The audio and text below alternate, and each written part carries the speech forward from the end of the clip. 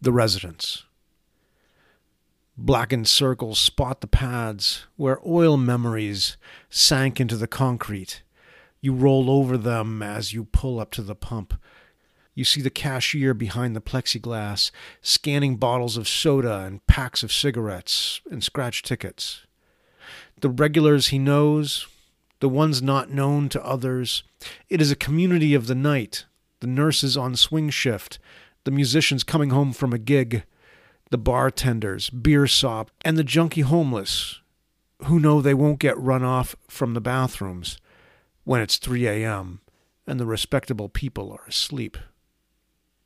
The clubbers, too, who think they're doing something new and can only imagine being this way, young and beautiful. Even so, he scans their ice cream, because who has never eaten ice cream? When the moon is tired and the sun has hit the snooze button one more time. Isn't that amazing? But the other residents know them for what they are, tourists passing through.